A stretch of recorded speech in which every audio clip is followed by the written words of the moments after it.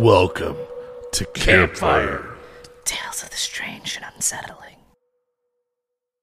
This show is created for adult audiences only. Our show notes include content warnings and other helpful information. We strongly recommend taking a moment to assess the situation before continuing. Let's begin. Episode 41, The Tsarachina Project. The Balkan Mountains, from which the Balkan Peninsula derives its name, is a relatively young section of the Alp-Himalayan mountain range that splits Bulgaria into northern and southern halves. This section of Bulgaria, protected as a UNESCO World Heritage Site since 2017, is home to some of the oldest growth forests in Europe. Remarkably dense in both flora and fauna, this region boasts a legendary mystique reserved for only the most profound displays of Earth's natural history. It is in the farthest edges of this mystique, in the western foothills of the Balkan Mountains, in a small village named Tsarachina, that we find ourselves. At the center of an event that would change the lives of countless Bulgarian military personnel, and the fabric of Bulgarian history forever. The culmination and decimation of a 2-year-long endeavor headed by the Bulgarian Ministry of Defense. So settle in, campers, as we explore the dark and otherworldly events surrounding the Tsarachina Project. A pair of young soldiers are sent flying through the cavern, hazy with the acrid smoke of automatic weapon fire.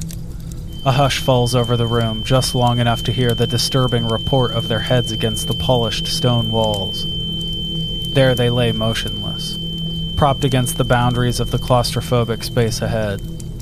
And the space is filled again with gunfire as the soldiers spray round after round into the mist. It seems to create a shield around the entity, the monster, the thing buried in the wall. It becomes clear that the bullets aren't reaching their target, floating in mid-air about 3 feet from it, before falling weakly to the ground. A third man is sent flying through the cavern, his automatic fire following suit and sending several bullets into his ranks, dropping 2 of his compatriots to the ground behind him. The sound of gunfire once again falling away, the screams of the wounded now fill the cavern, and the commanding officer has had enough. He begins to understand just how outmatched his men are. Bewildered and completely overwhelmed, he orders a full retreat. Retreat! As the men begin their movement through the bizarrely smooth stone corridors, Colonel Karnov orders the wounded to the front. Just a dozen meters down the hall, he pauses to place a hand on the smooth stone wall. In the moment of quiet, he feels a steady vibration on its surface. A growing vibration. Is something drawing near? The growing intensity of the vibration seems to match a slowly approaching green light along the spiraling passage behind them. The psychic is screaming, "Oh God, I told you. I told you we should never have come here. I told you, oh God, oh God." He snaps back. "If you want to die down here, I can arrange that," and orders 2 of his men to escort him to the front with the wounded, and 2 others to assume the role of the rear guard. They exchange an apprehensive look, and he wastes no time in reminding them of their sacred oath to protect the Bulgarian citizenry. And so they swallow their fear, and begin a slow and careful retreat toward the otherworldly glow behind them. Only moments later, the main party halts briefly at the sound of short and abruptly cut-off gunfire from the direction of the damned pair. Ignoring for the moment the cruel fate that he had sentenced the men to, the colonel chooses to focus on getting the rest of his men to safety. They push forward, and it isn't long before the cold winter air begins to rush around the group, giving them a second wind as they make their way out of the caverns and into the crisp morning air. Medic crews rushed toward the wounded as Colonel Karnov shouted for the excavators to begin filling the tunnel entrance. But every machine on site, including the pair of tanks guarding the entrance, had stopped working hours ago.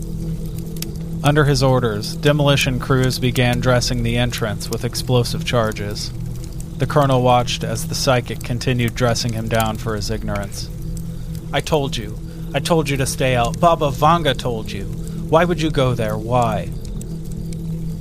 Instead of simply shooting him like he wanted to, the colonel called in a pair of orderlies to restrain and sedate the shocked supernatural. He was a problem, to be sure, but a problem that could be handled later. For now, the only thing that mattered was keeping whatever the hell was in that hole away from his men and the rest of the world. He knew that a proper burial would not be possible for his fallen men. Urgency required that they be buried right along with the mystery that took them. And so they were. Saricina is a tiny village northwest of the capital city of Sofia, a place unknown to most of the Bulgarian people, let alone the international population. That is until December 6, 1990, when a sizable military contingent rolled into the village and took over a large tract of land. Under the codename Operation Sunray, they restricted access to the land under orders of Colonel Svetko Karnov and the Bulgarian Ministry of Defense. They announced publicly that the purpose of the operation was to locate a legendary buried treasure nearby. See, legend had it that the 10th century Bulgarian Emperor Samuel had buried an enormous cache of gold before riding into battle with the Ottoman Empire. All signs pointed to this location for its burial site, and it was now the responsibility of Colonel Karnov to locate it. Soon the site was secured. No one aside from military personnel and contractors were allowed access, and workers began digging a shaft toward what they believed would be the saving grace of a deeply indebted nation. It wasn't long before problems began. The heavy machinery and hydraulic excavation equipment proved useless, as malfunctions quickly became the rule rather than the exception. This left the men to do the work by hand, shovels and pickaxes. In addition, there was a serious risk of flooding from a known underground lake nearby. The work was slow. At about 20 feet down, they hit a heavy layer of stone. Hand tools would no longer suffice. Explosive charges were used to break through, and what was revealed mystified Colonel Karnov and his peers. A winding, smooth stone tunnel that appeared to spiral its way into the depths of the earth. While this was entirely unexpected, Colonel Karnov saw it as a sign that they were on the right track. He ordered a squadron of his best soldiers to begin exploring the tunnels immediately. Just moments after they embarked on their first mission, the camp above was beset by a plethora of strange phenomena. Foot soldiers from all over the camp began reporting sightings of curious figures skulking around the perimeter. Reports varied wildly, from 7 to 8 foot tall shadowy humanoid figures that lurked in the shadows just beyond the fences, to miniature mischief-eyed men, just a foot tall, scurrying around in the bushes near the bunkhouse. All radio and satellite communications joined the ever-growing list of malfunctioning electronics and machinery. This became a constant for the project. In fact, after the second day, not a single radio transmission was received to or from the camp for the duration of their stay in Saricina. Soon a landline telephone would be installed, but the operators were plagued by bizarre whispers in the background of every call. The deeper the military explored down the spiral, the stranger things got on the surface. Soon the area was inundated by reports of UFOs, ghost lights, and unseasonably dense fog. While details of the UFO reports varied, they all shared one distinct feature. The images in the sky were always described as having a bright purple light surrounding them, and what appeared to be a trail of fire following it across the sky. On November 27, 1991, a well-known cobbler in the village named Shreyko Kolev was walking home as he did every evening when he found himself suddenly spotlighted by a bright light from above. Terrified, he lost consciousness almost immediately. The next morning, he woke in Meshitsa, a village some 40 miles south of his home, without any memory of the intervening time. In June of 1992, 2 years into the military's exploration of the tunnels below Tsaritsina, a local named Ilka Kirova woke in the night to the sound of her dogs barking wildly. Alarmed by the sound coming from her normally docile hounds, she jumped from her bed and raced to the back door. She stepped out onto her back porch just in time to spot 3 dark figures making their way through her property from the military zone. She stood, curious, as they made their way across her land and through the tree line to the east. She had simply been wondering what a group of soldiers was doing on her property when, moments later, a bright white light shot straight up from behind the same tree line, disappearing into the night sky. The next morning, Kirova reported the incident to Colonel Karnov. That afternoon, a team of investigating soldiers located a triangular patch of burnt ground directly below where she had saw the light. Ilka and the investigating soldiers' entanglement with the strange did not end there. For more than a week after the sighting, all 5 individuals reported feelings of debilitating exhaustion.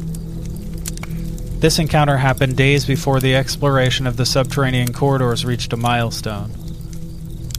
They found their path blocked by a massive concave plate of polished stone. Too deep to safely use explosive charges, the men worked at double speed to break their way through with picks and shovels. After days of labor, they finally broke through and found themselves in a massive circular room. Its walls were made of mirror-polished stone. Straight across from their entry point was some sort of tableau.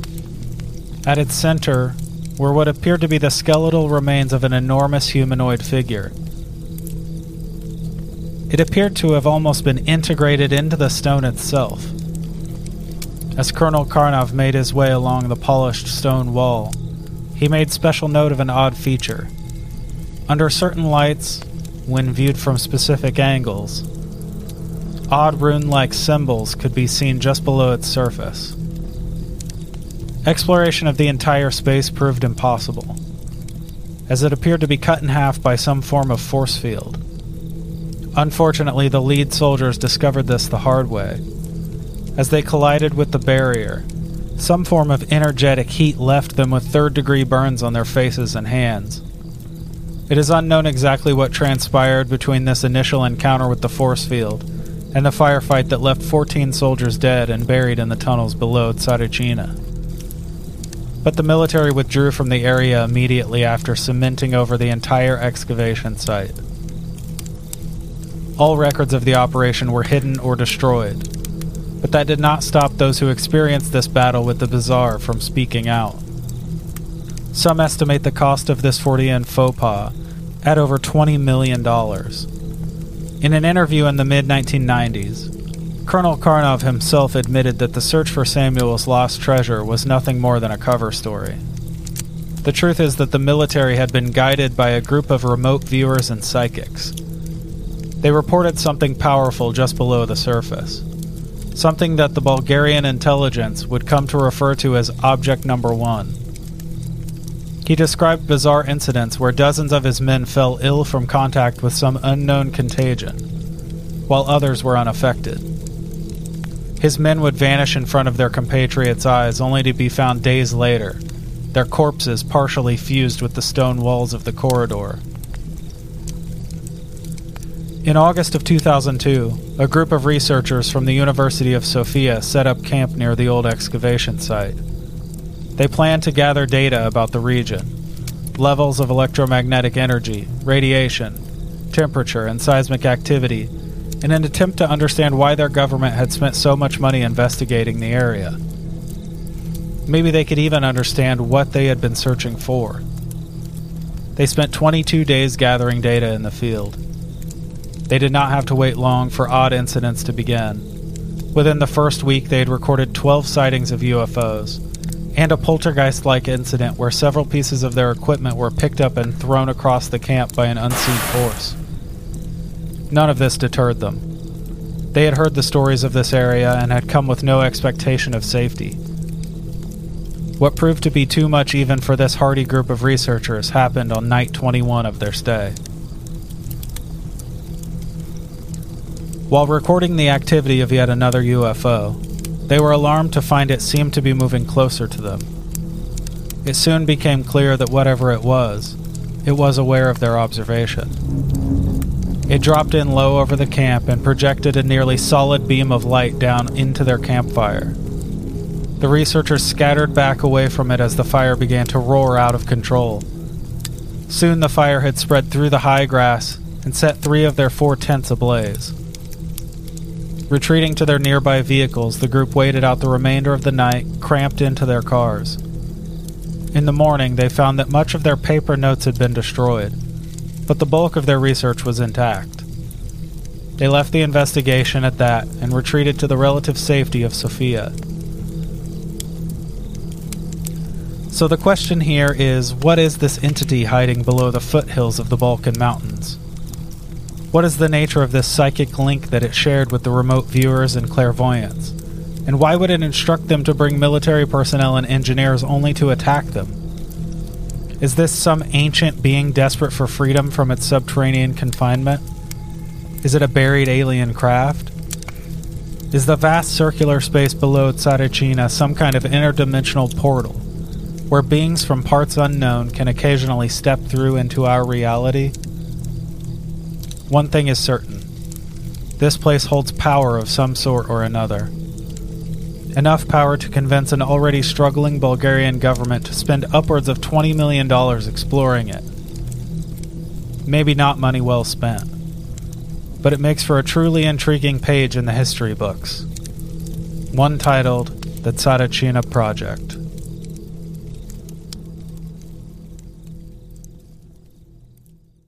Welcome, campers, to Campfire Tales of the Strange and Unsettling. We're your hosts. I'm Ryan. And I'm Jordan. And now, a quick ad break.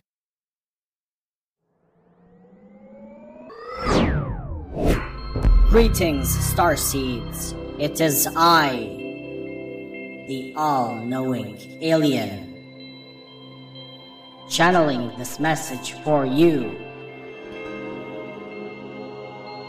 Our Oracle deck lands. Kickstarter 5/1/2022. Join us today at Celestial Alien Oracle Instagram.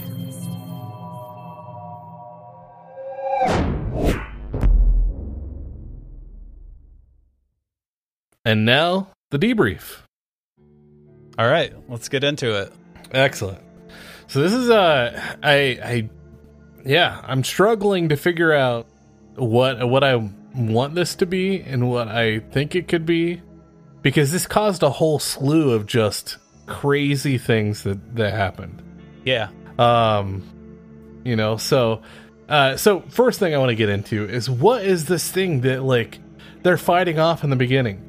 Because it was never actually described. It was described basically as a monster and this being, but it was never actually expanded upon. Right. Okay, so Colonel Karnov, he described basically the source of the force field.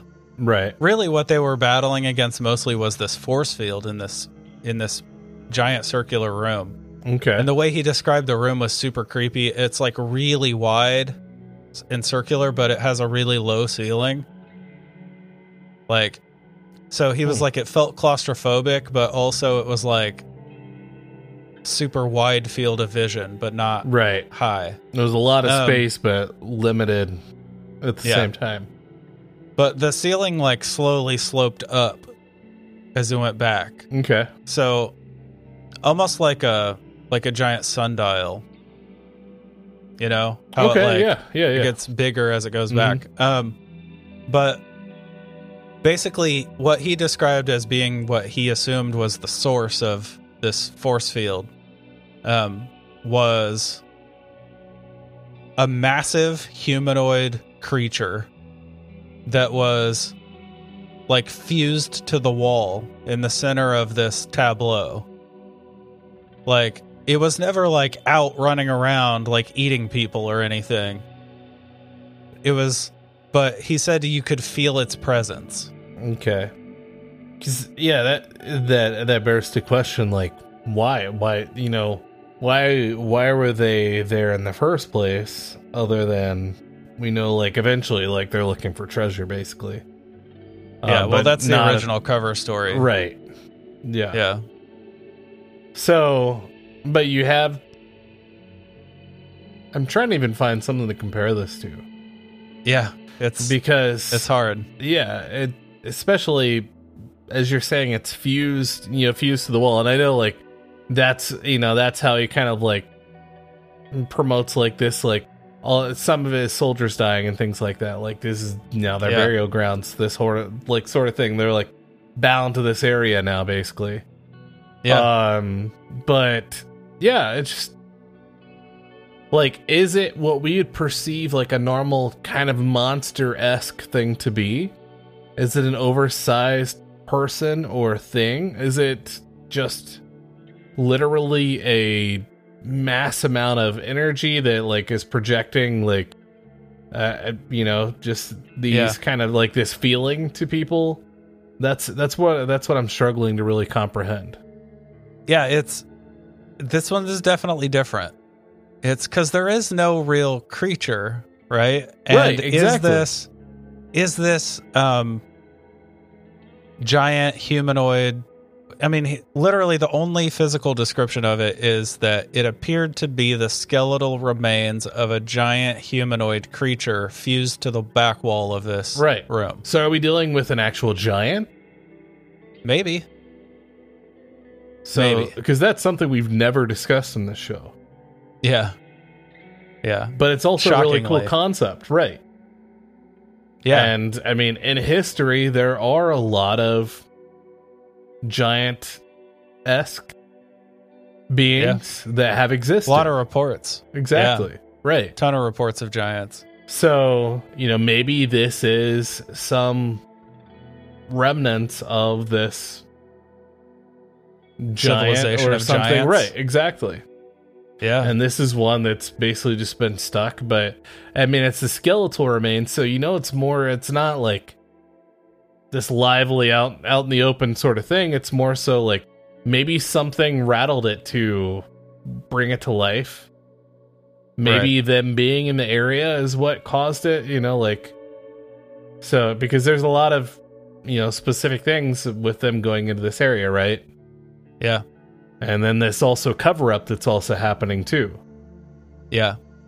So what I was thinking was, what that made me think of was like, what if their psychics and remote viewers stumbled upon something, psychically. Yeah. And woke it up, basically. Yeah, there we go. That would at least like kind of bring to light like at least some form of reasoning to have this thing. But I'm gonna stick with maybe it was a giant. Okay. Because that's gonna be different. This is entirely different already. It is. It's very weird and like doesn't have a whole lot of like explanation behind it besides all the stuff that it caused. Yeah. And that's the other thing we'll kind of get into. But I'm still here at the beginning. So I mean, this area that we're in, you described it as being like very like pristine and beautiful and basically just this area and was the Balkan Mountains. Yeah. And you said it was the like the Alpine like Himalayans or whatever. Oh yeah. Right? Okay. Yep.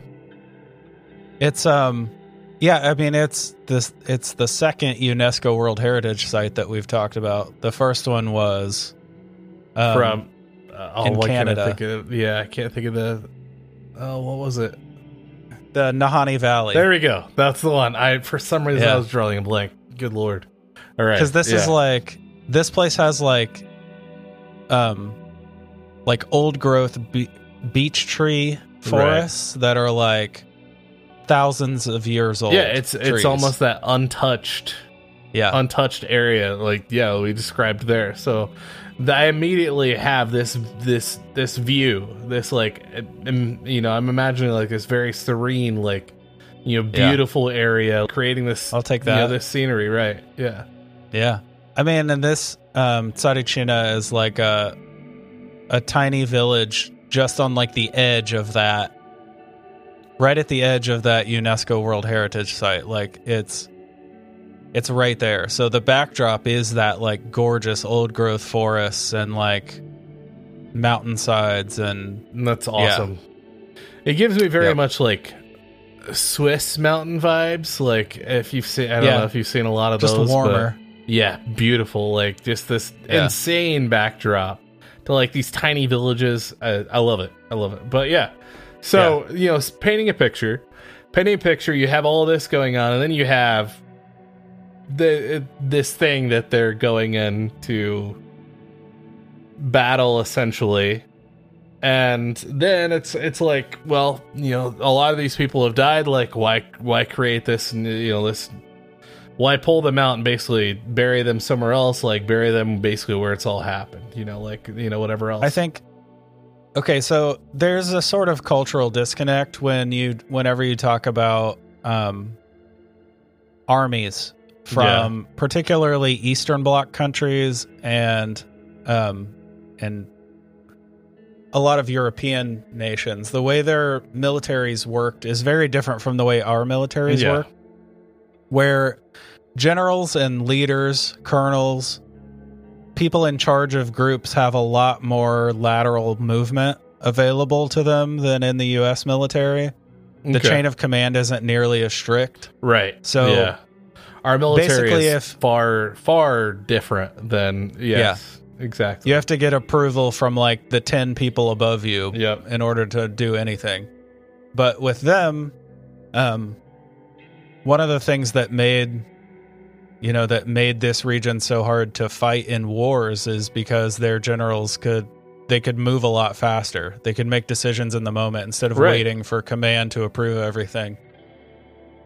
And that's shown in this because this guy gets down there, and once all it takes is him realizing the danger of what's here, and he can make the call on his own, bury this son of a bitch. Yeah. Like, we're done. It's over. And that's what he does. I have to say, though, there's something... It's very poetic.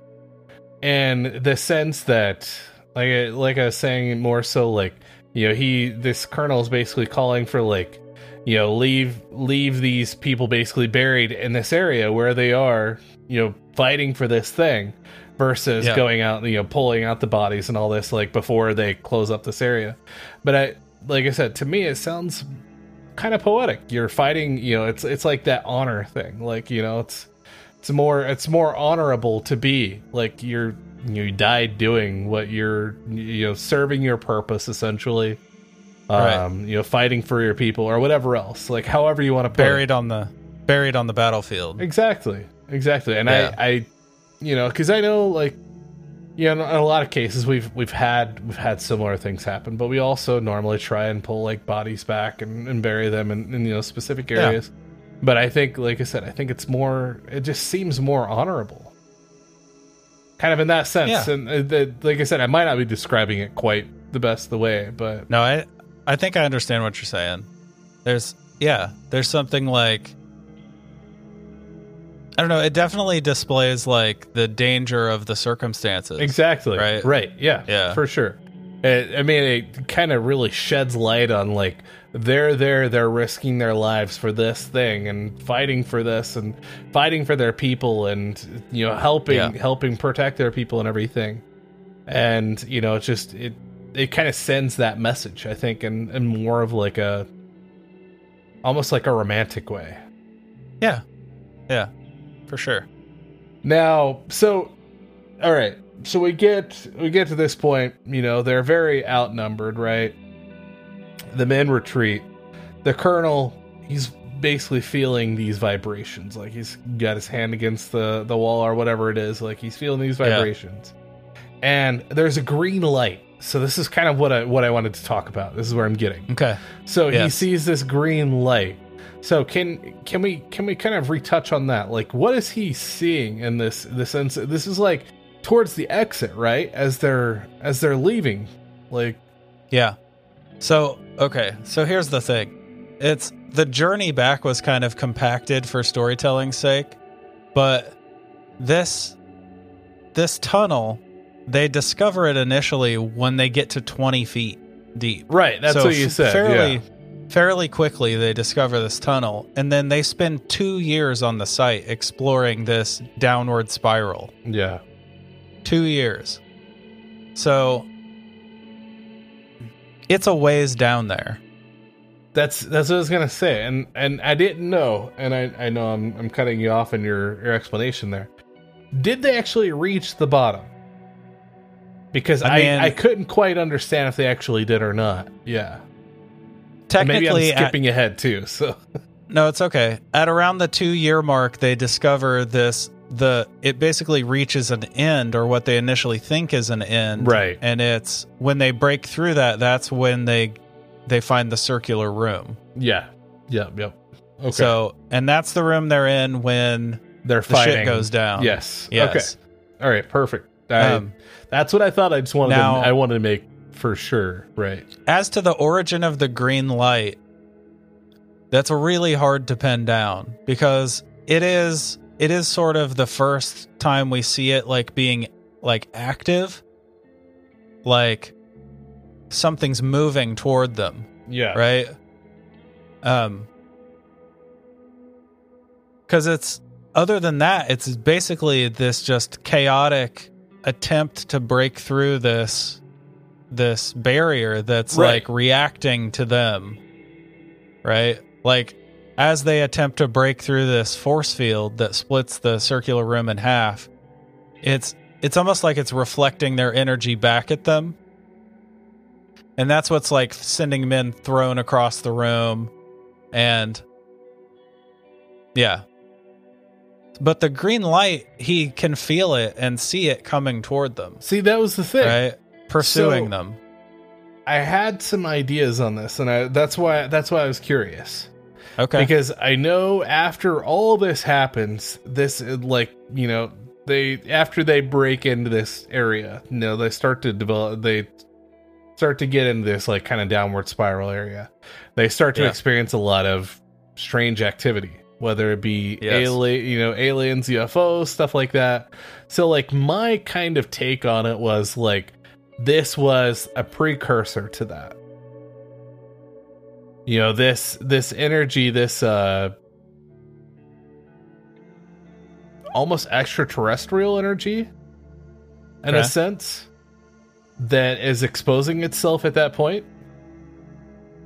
You know, and maybe is lie dormant until like they break this barrier and then start to work their way downward. Well, see, the thing is, because there are two barriers. Okay. So they dig 20 feet down and they come against the first like stone barrier where they have to blast it open, and that gives them access to the spiraling corridor. Right. And when they initially break through that, that's when all the weird shit starts happening topside. That's true. Okay. So that stuff was going on for like 2 years. Right. That had already been going on at this point. Yeah. Okay. So maybe I want to go in the direction of more portal based. Yeah. Just out of curiosity. Some sort of interdimensional portal. Exactly. Yeah. Yeah. Like, and that being like, maybe it's even short term that this is open.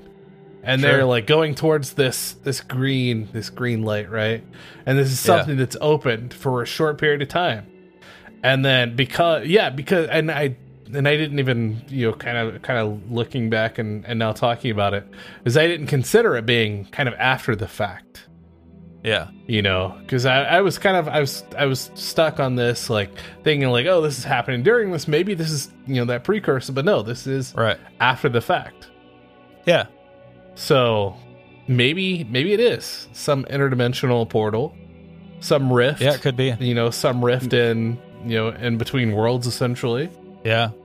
Maybe this green light that's following them up is some, ultra-terrestrial entity that's come through the portal.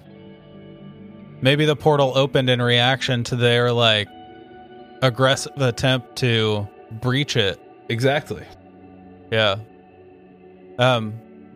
Yeah. See, there's a thing because, everyone always wants to call places like this country's Area 51 or... Of course. You know what I mean? That's a lot of the people... we've talked about and mocked so many times. Yeah. Get your own references. But, this... A lot of the people who fall on the UFO side of this, on the alien side of this, refer to this place as, Bulgaria's Area 51. But, honestly, what it feels like more to me is, Skinwalker Ranch. Yeah. Yes.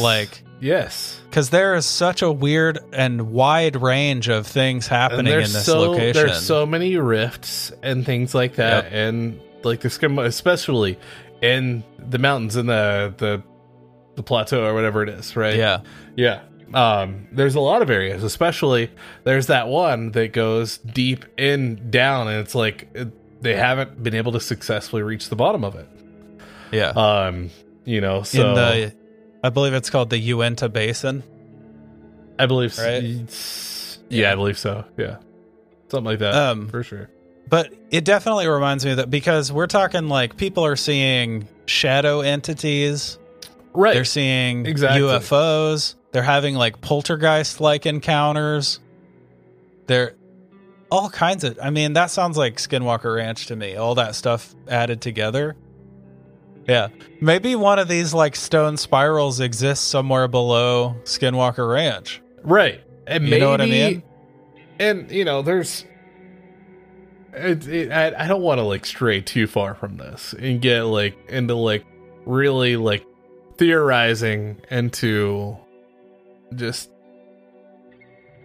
So what I think, maybe as they're working their way down, there is a barrier, but there's also these ancient, essentially tablets maybe built into these structures and stuff like that. Sure. And this tablet's broken.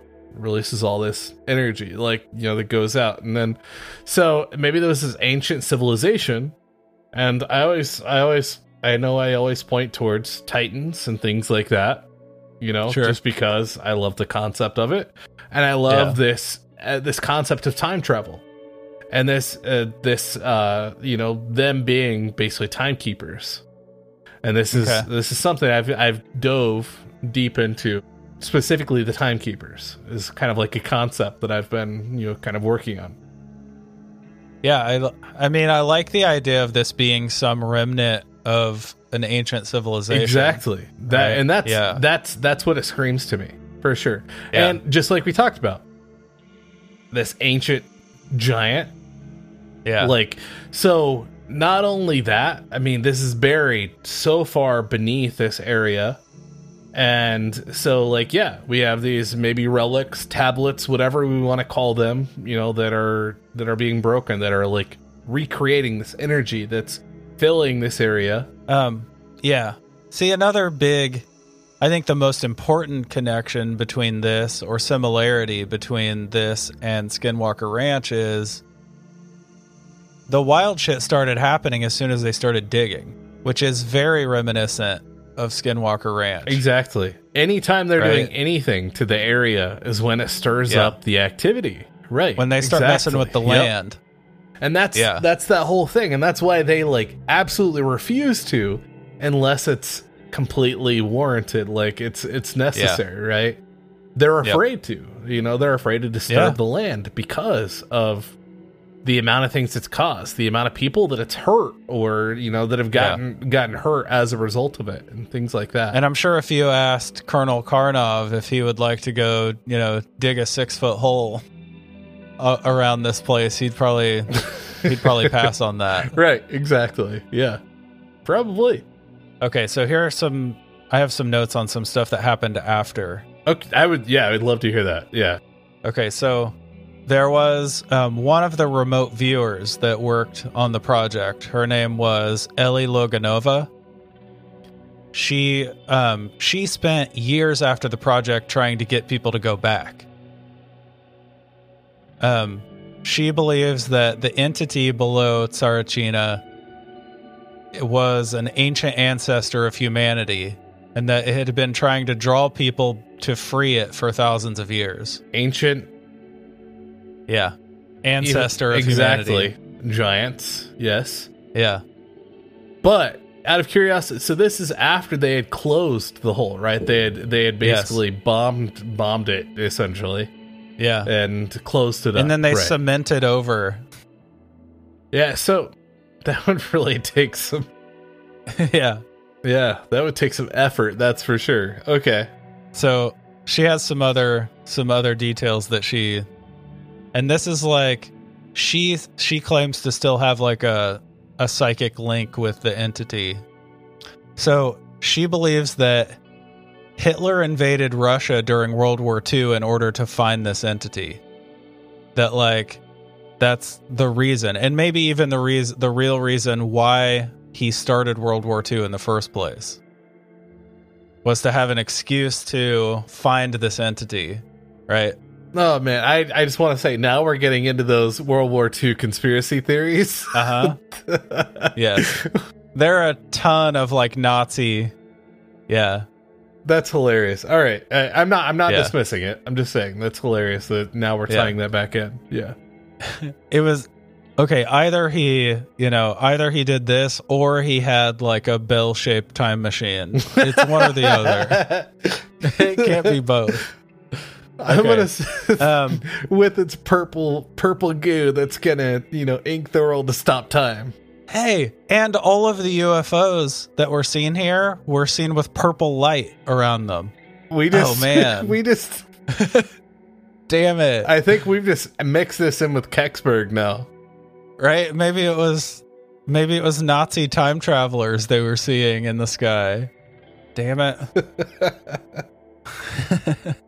All right, so she has described a few of the like visions. She says the entity gives her visions of the future.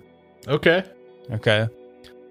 So she's seen visions of spaceships that are powered by sunlight. Okay. She's also seen visions of soldiers using like wearing clothing with like built-in force fields, basically, that like deflect bullets. So now we're talking about Spartans from Halo. Okay. Right. Exactly. And she saw all of this in like an environmental utopia. Basically, is how she saw the future. I like that. That's pretty cool. Yeah. She recorded these visions in 4 journals, and she said that they were confiscated by the Bulgarian military. Yeah. So I don't know, like, she talked a lot in the 90s, like did a ton of. Have we had any anything surface that have confirmed any recent developments? Okay. No, nothing. Even like here's her journals, we have them, sort of thing. No. Okay. No, nothing like that. According to the Bulgarian military, all records of this were lost. Right. More likely destroyed. Of course, yeah.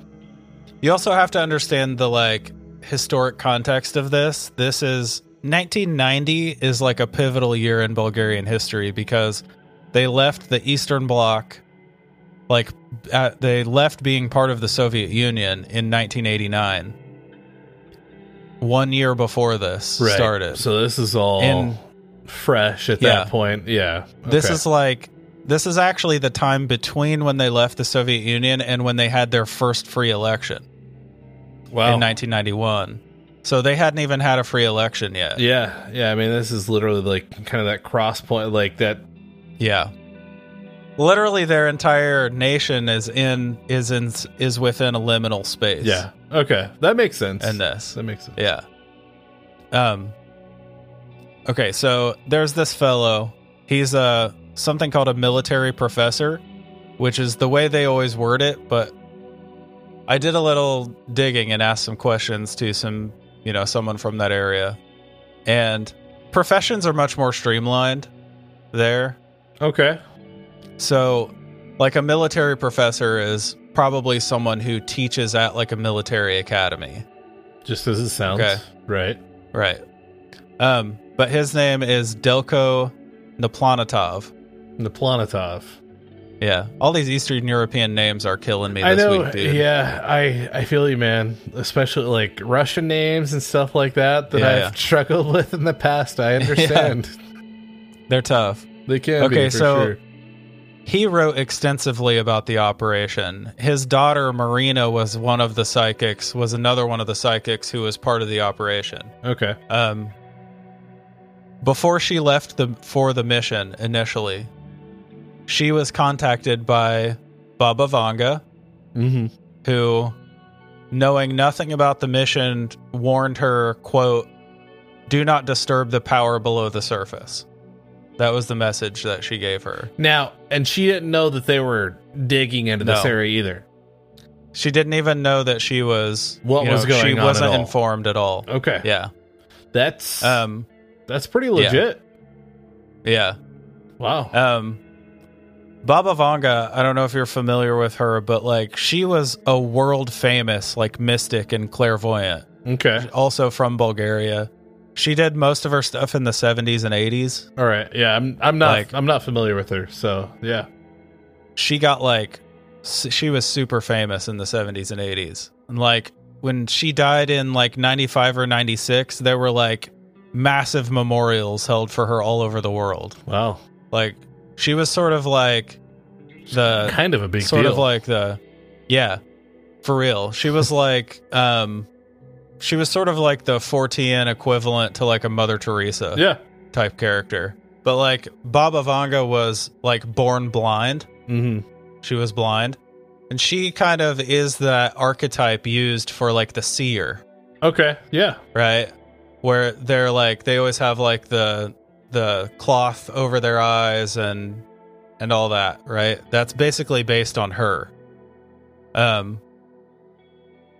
I think, like, she probably deserves an episode all her own, because she has, like, there are some crazy stories about stuff that she did. Cool. Yeah.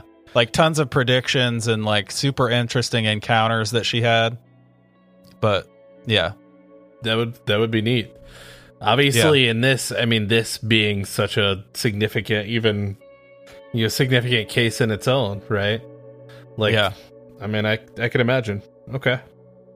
So basically, she had reached out to Marina Naplanatov, who is one of the psychics, right, and told her, "Do not disturb the power below the surface." Like, so Marina worked directly with Colonel Karnov a lot. Like, she would visit the tunnels with him on, like, a weekly basis. She was, like, right there with him. Yeah. And her dad said that after she came back, she was never the same. She actually ended up sadly committing suicide, like, less than a year after. Oh, wow. Yeah. Like, she was very affected by what went on. So, that's super sad. That is she was really like, sad, for sure. She was, like, in her 30s, I think. Oh, jeez. Yeah.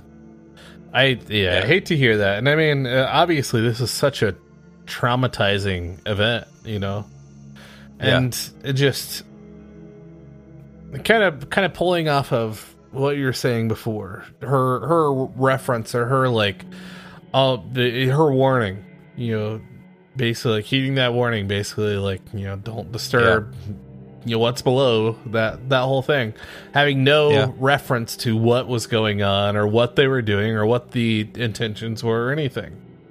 Yeah. And this was, forgive me if I'm wrong, this is called, what was it, Operation Sunray? Yes. I know I had it in my notes somewhere and I'm trying to look for it, but I believe, it was Operation Sunray, right? The whole thing of uncovering this area. Yep. Okay. And so when did Operation Sunray. When did they bring her on? Like, what brought that about? Do we she she was working on it before they even got to the location. Before they even got... Okay. Yeah. Because that... the cover story was that they were looking for this lost treasure, right? But in actuality, they had been training... The Bulgarian military had been training remote viewers and psychics and using them strategically, basically for intelligence, right? The same way that, like, you know, that we did with like MK Ultra and worked on stuff like that. We still do with clairvoyance and stuff like that to help with like murder cases, and it's still a thing that goes on to this day, right? For sure. Yeah. So she was part of that group, right? Okay. She had like. Her father describes how she had like latent psychic abilities all her life, and then after she went with them, they were enhanced like radically. Yeah, I could imagine that amount of energy, and that, you know, and I know I keep referring back to energy, but that's building out of this area, as we've obviously seen from all the stuff that happened afterwards, and happened as they were trying to gain access to it, like And I would imagine, like, being, like, a fledgling psychic or remote viewer, like, locking up with this, like... I like to think of it as this, like, this ancient, you know, psychic strength. Linking up with that when you're still, like, relatively new to it, I imagine could, like, blow some shit open. Yeah, it would almost bolster, you know, any type of ability and things like that, I would think. Yeah. See, in that 10 months or so after she came back, before she committed suicide, she had a story very similar to the first girl that we were talking about, where she said that, like, her connection with the entity was ongoing. Was that the one it was like, where we were talking about Baba Vanga? No, the one who was warned by Baba Vanga. Yeah, the one who committed suicide, she said that, like, she couldn't get rid of it. The entity was like, she made it was a problem that for her. Big of, like, an impression or lasting effect, if you will. Yeah. Right. Yeah. An ongoing effect. That's crazy. Okay. Because it was like every day she was getting, like, visions from it and getting, like, communications from it. But imagine... She was kind of tortured by it. Imagine using that to, like, if it hadn't tortured her. I mean, imagine all of that as a burst of just this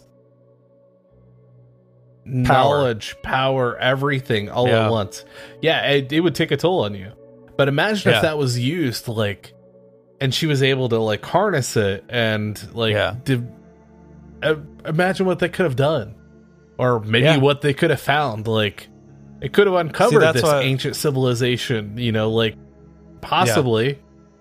See, that's why I noted the experiences of these two participants, because one of them was tortured by it, and the first, Ellie Loganova, she has stayed connected to it, but she's, like, become, like, a crusader for it. Yeah. Almost. Like, to go back and... Yeah. So... Two very different experiences. Staying connected to this thing. Extremely different, yeah. That's crazy. Awesome. It is still sad. Like, I mean, you know, like, absolutely. Like I said, if she could have gotten to the point where she could harness that, like, just that power developing and, like, just that mindset, knowing these things, I'm sure, like, man, you know enough to really mess with you. Yeah. And you take that to, like, such a higher degree. It would be so overwhelming. Extremely overwhelming. Right. Yeah. So, that's crazy. No, I get it. This poor girl was, like, tortured. Yeah. Literally tortured by it and couldn't get rid of it. And, unfortunately, she figured out a way to get rid of it. I mean, you know? It's understandable, right? It's like a classic story. We've seen even that if we in take a lot like of in a lot of different types of cases. You know, much different situations rather, but you know, even if you take like the dry skeptic approach to it, This is like someone being driven mad by their own delusions, their own hallucinations. Yeah. Yeah. Yeah. And unfortunately, that happens frequently. Now, I know another cool thing. I just want to bring this back, kind of bring it back around. I don't, right? Yeah. Maybe, bring it more positive tone. Yeah. So I know that after, like, they're discovering these things, they're making their ways down. They're making calls and hearing like whispers on every call and things like that, which I thought was really cool. And maybe it's not, but I thought it was really neat. No, like, it's cool because, like, the operators, the people who it was their job to operate the landline, they hated the phones. Oh yeah, like, I'm sure they would avoid them at all costs because every single call for 2 years, had these like creepy whispers going on in the background behind every call. And this is, I guess this is what year essentially was this? I know we got into the 90s and 1990. So, like, I think for some reason I'm drawn to like that, like back in, way back when you had to literally call the operator to reach out to anyone, right? So, like, the switchboard, exactly, yeah. Basically reaching out to a switchboard or a relay, right? So I think of like that, and I think of like them being like, all right, what now? Like, and there's So I know this is different though, obviously it's different. They finally had the landline installed and everything, right? So, like, it's strange to me. I don't know. Sorry, I just had a funny idea. Like, what if they accidentally installed one of those 90s party lines? Yeah, maybe they were hearing, like, the cobbler have a conversation with the dude across the village in the background while they were trying to do their official military business. No, but, like, that's another thing that's it's very Skinwalker Ranch to me. Right, yeah. Is these weird, like, ethereal voices in the phone calls. Exactly. It's very weird. But I thought that was kind of neat. Yeah. It's cool. There are a ton of interviews. Unfortunately, most of them are in Bulgarian. And, it's hard to get. I mean, the best tool we have for that is like Google Translate, and that's terrible. Yeah. It is not good. So, kind of getting into some of these people, like we had Traco and Elka Kurova. Traco was like spotlighted by this bright ass light, right? And then he was found 40 miles away, right? Yes. And the next morning, Elka Kurova heard that sound, saw the three dark figures making their way from the military zone. She thought it was, military. Like, what are they? Soldiers. What are they doing here? Like, didn't really think a whole lot of it. Yeah, but like, was like, yeah, it's kind of weird. And then she saw the bright light that appeared behind the tree line, and then So the three shadowy figures walk across her backyard. They walk through the tree line, and then a white light just shoots up into the sky from where they would have been. Classic UFO. Yeah. There's some serious UFO stuff going on here. It's awesome. And of course, that's where I'm going to lean towards and keep going towards, even the next day, the military search team finds a triangular burnt patch part of area, the ground right, where they would be. Yes. That's the big thing to me. It was a triangular burnt patch of area. It wasn't just like this, burnt patch. No, it was a triangular burnt patch of area. Like, very specific. Yeah. Which screams craft to me. Oh, yeah. Obviously. Without a doubt. Right? Yeah. And then, of course, there were some people that, like, felt exhaustion and stuff like that. Yeah. Felt like... Yeah. Drained. Like, just constantly drained. Exactly. Yep. which leans demonic for me.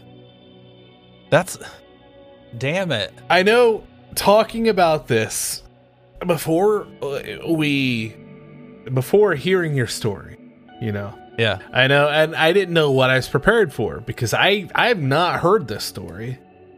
I know you had mentioned, like, maybe demonic, maybe alien-esque, maybe, like...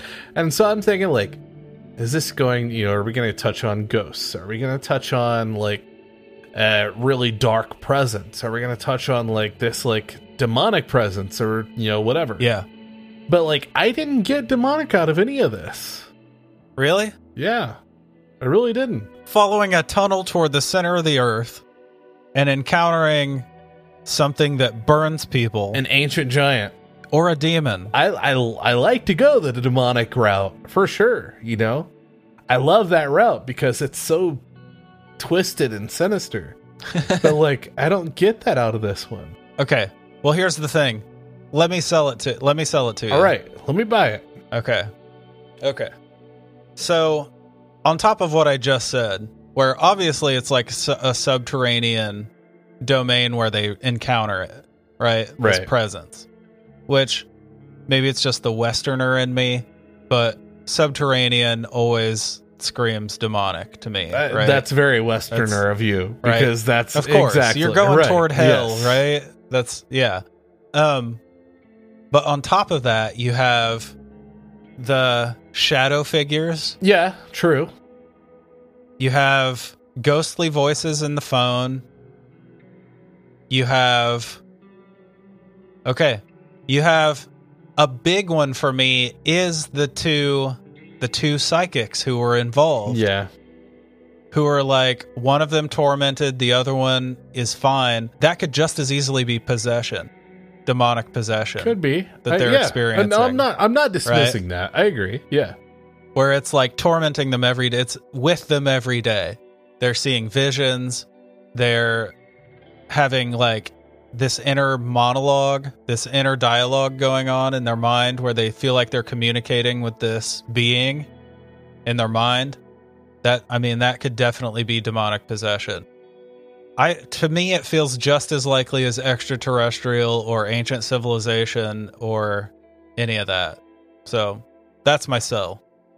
I don't know if you're buying, but that's my sell. Well, this is my counter. Okay. So, first of all, let's start with the shadow figures. Those could literally be, any type of being. So, just an energy being. Right? Okay. And we've heard tales of shadowy figures that can manifest and then literally disappear without a trace of anything. All right? And then talking about the voices on the phones. That could be a lot of interference. There's be a lot of just interference, whether it be otherworldly or whatever else. Because I feel in this that this essentially rift was open. And then not only that, but we also have a lot of UFO activity. We have, this kind of purpley trail and that all thing, right? Yeah. So we have a lot of this going on. And look at the side of someone that knows, quote unquote, too much. Okay. So I know we've both heard in stories where people have known too much and it's driven them to just honestly drive themselves mad because they feel like they know too much. It's something that they can't comprehend. Yeah. It's literally too much knowledge for them to hold. And it's whether it be the way that civilization is going, the way that the world is going, the way that the world is going to end, or whatever else, might come into play. Maybe knowledge of their own death. Exactly. And maybe this is what that psychic, maybe that's what she was dealing with. She was being constantly tormented with, just this, the way that everything was going. And she, was being shown all these images.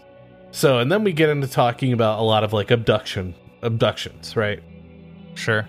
Yeah, so I think of it kind of like that. Maybe I'm looking a little bit too much into it.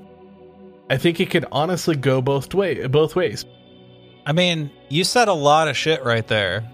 Like, where are you? Because it seems to me like you're straddled somewhere between interdimensional and this concept of like some ancient civilization. That's what's tough.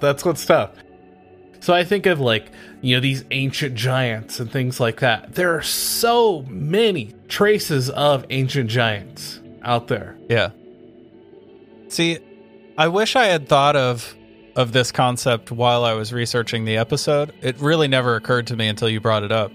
But I'll have to reach out to Jeff at Strangeology because he just did an insane series on ancient giants. It's like a 3-part thing on ancient giants. So I'm going to check in with him and see if he has come across any like legends about ancient giants from this area. Because I wonder.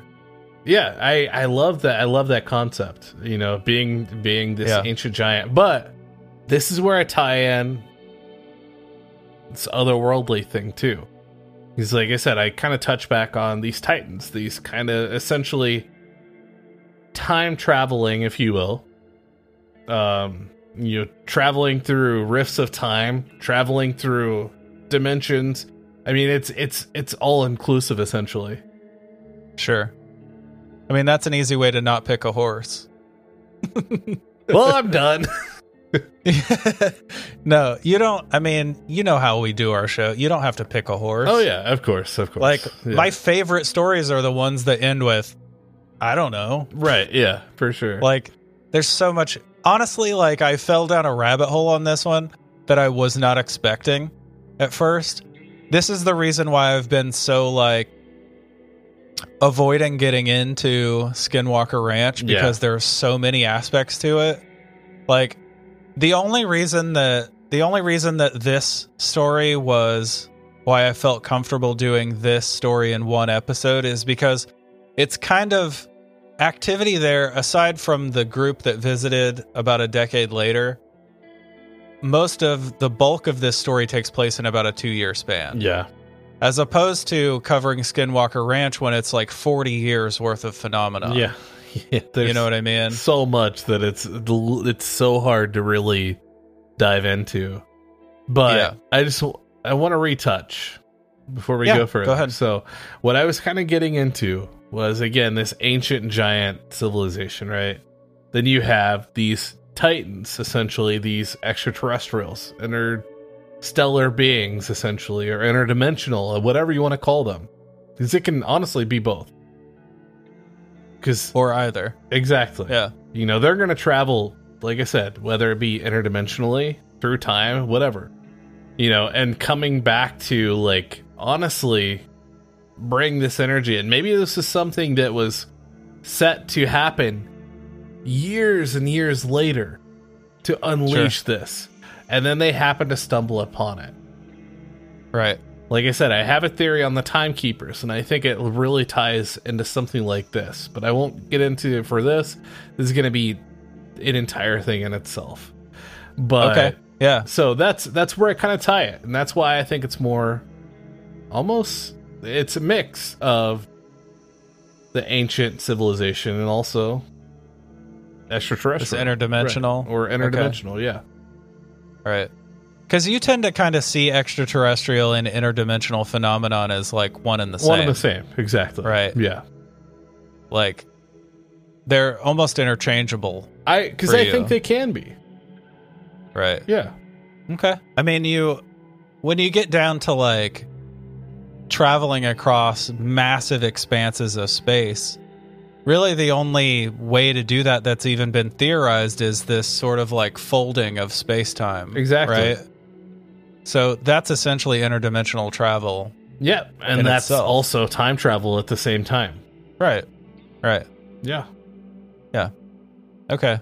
See, the big UFO theory is that this is essentially a buried spacecraft, that this giant circular room that they break into is a buried spacecraft, extraterrestrial craft. I didn't think of that. And basically when they break through to the tunnel itself, then maybe something like a rescue beacon from the craft is finally able to get through. Basically, and get like triggered out. at that point, and yeah. Yes, and that's when they start seeing all the UFOs coming down, and all this activity starts up. Is because they're, the buried craft's rescue beacon was finally able to reach, someone to hear them. Basically, that's actually pretty cool. I didn't even consider that. Okay. Yeah. But yeah, there are a ton of theories. Just like anything like this, Of course. everyone who reads the, does the research has a new theory. Has something to say, or like, right? And you added interdimensional timekeepers to the catalog, Yeah, right? So I tend to sway in some odd ways sometimes. that's all right. I love it. I like this concept of like the timekeepers. Is this like I know you don't have to get super into it because I think you're still fleshing This it is out. a theory but I've been working on for a long time. Is Actually, this kind of like a unification theory, like something that may be behind all of this? essentially, I started Okay. I was planning on writing a novel, and then I actually started getting into game design, and I was going to develop a game kind of around like this kind of similar concept. But no, this is actually something I would like to expand upon quite a bit. Yeah. But it'll be something. I think it'll be something I continue to bring to light. But it's been something I've been working on for a couple of years. Yeah. I mean, it would be awesome if, after 10 years of doing the show, we can look back and like see the progress of you building this like grand unification theory over a decade. Yeah, that's cool. Just with where I'm at right now would explain a lot of things. To an extent. And you can buy it, you cannot. It's Sure. it's all theoretical, right? As with all of this stuff, Exactly. right? Yeah. Yeah. I'm into it. Awesome. That's cool. I don't know where to go on this one. It's kinda tough, every I know. avenue, Yeah. every avenue feels equally appealing to me. So, Right. like extraterrestrial, that's what I'm interdimensional, saying, demonic.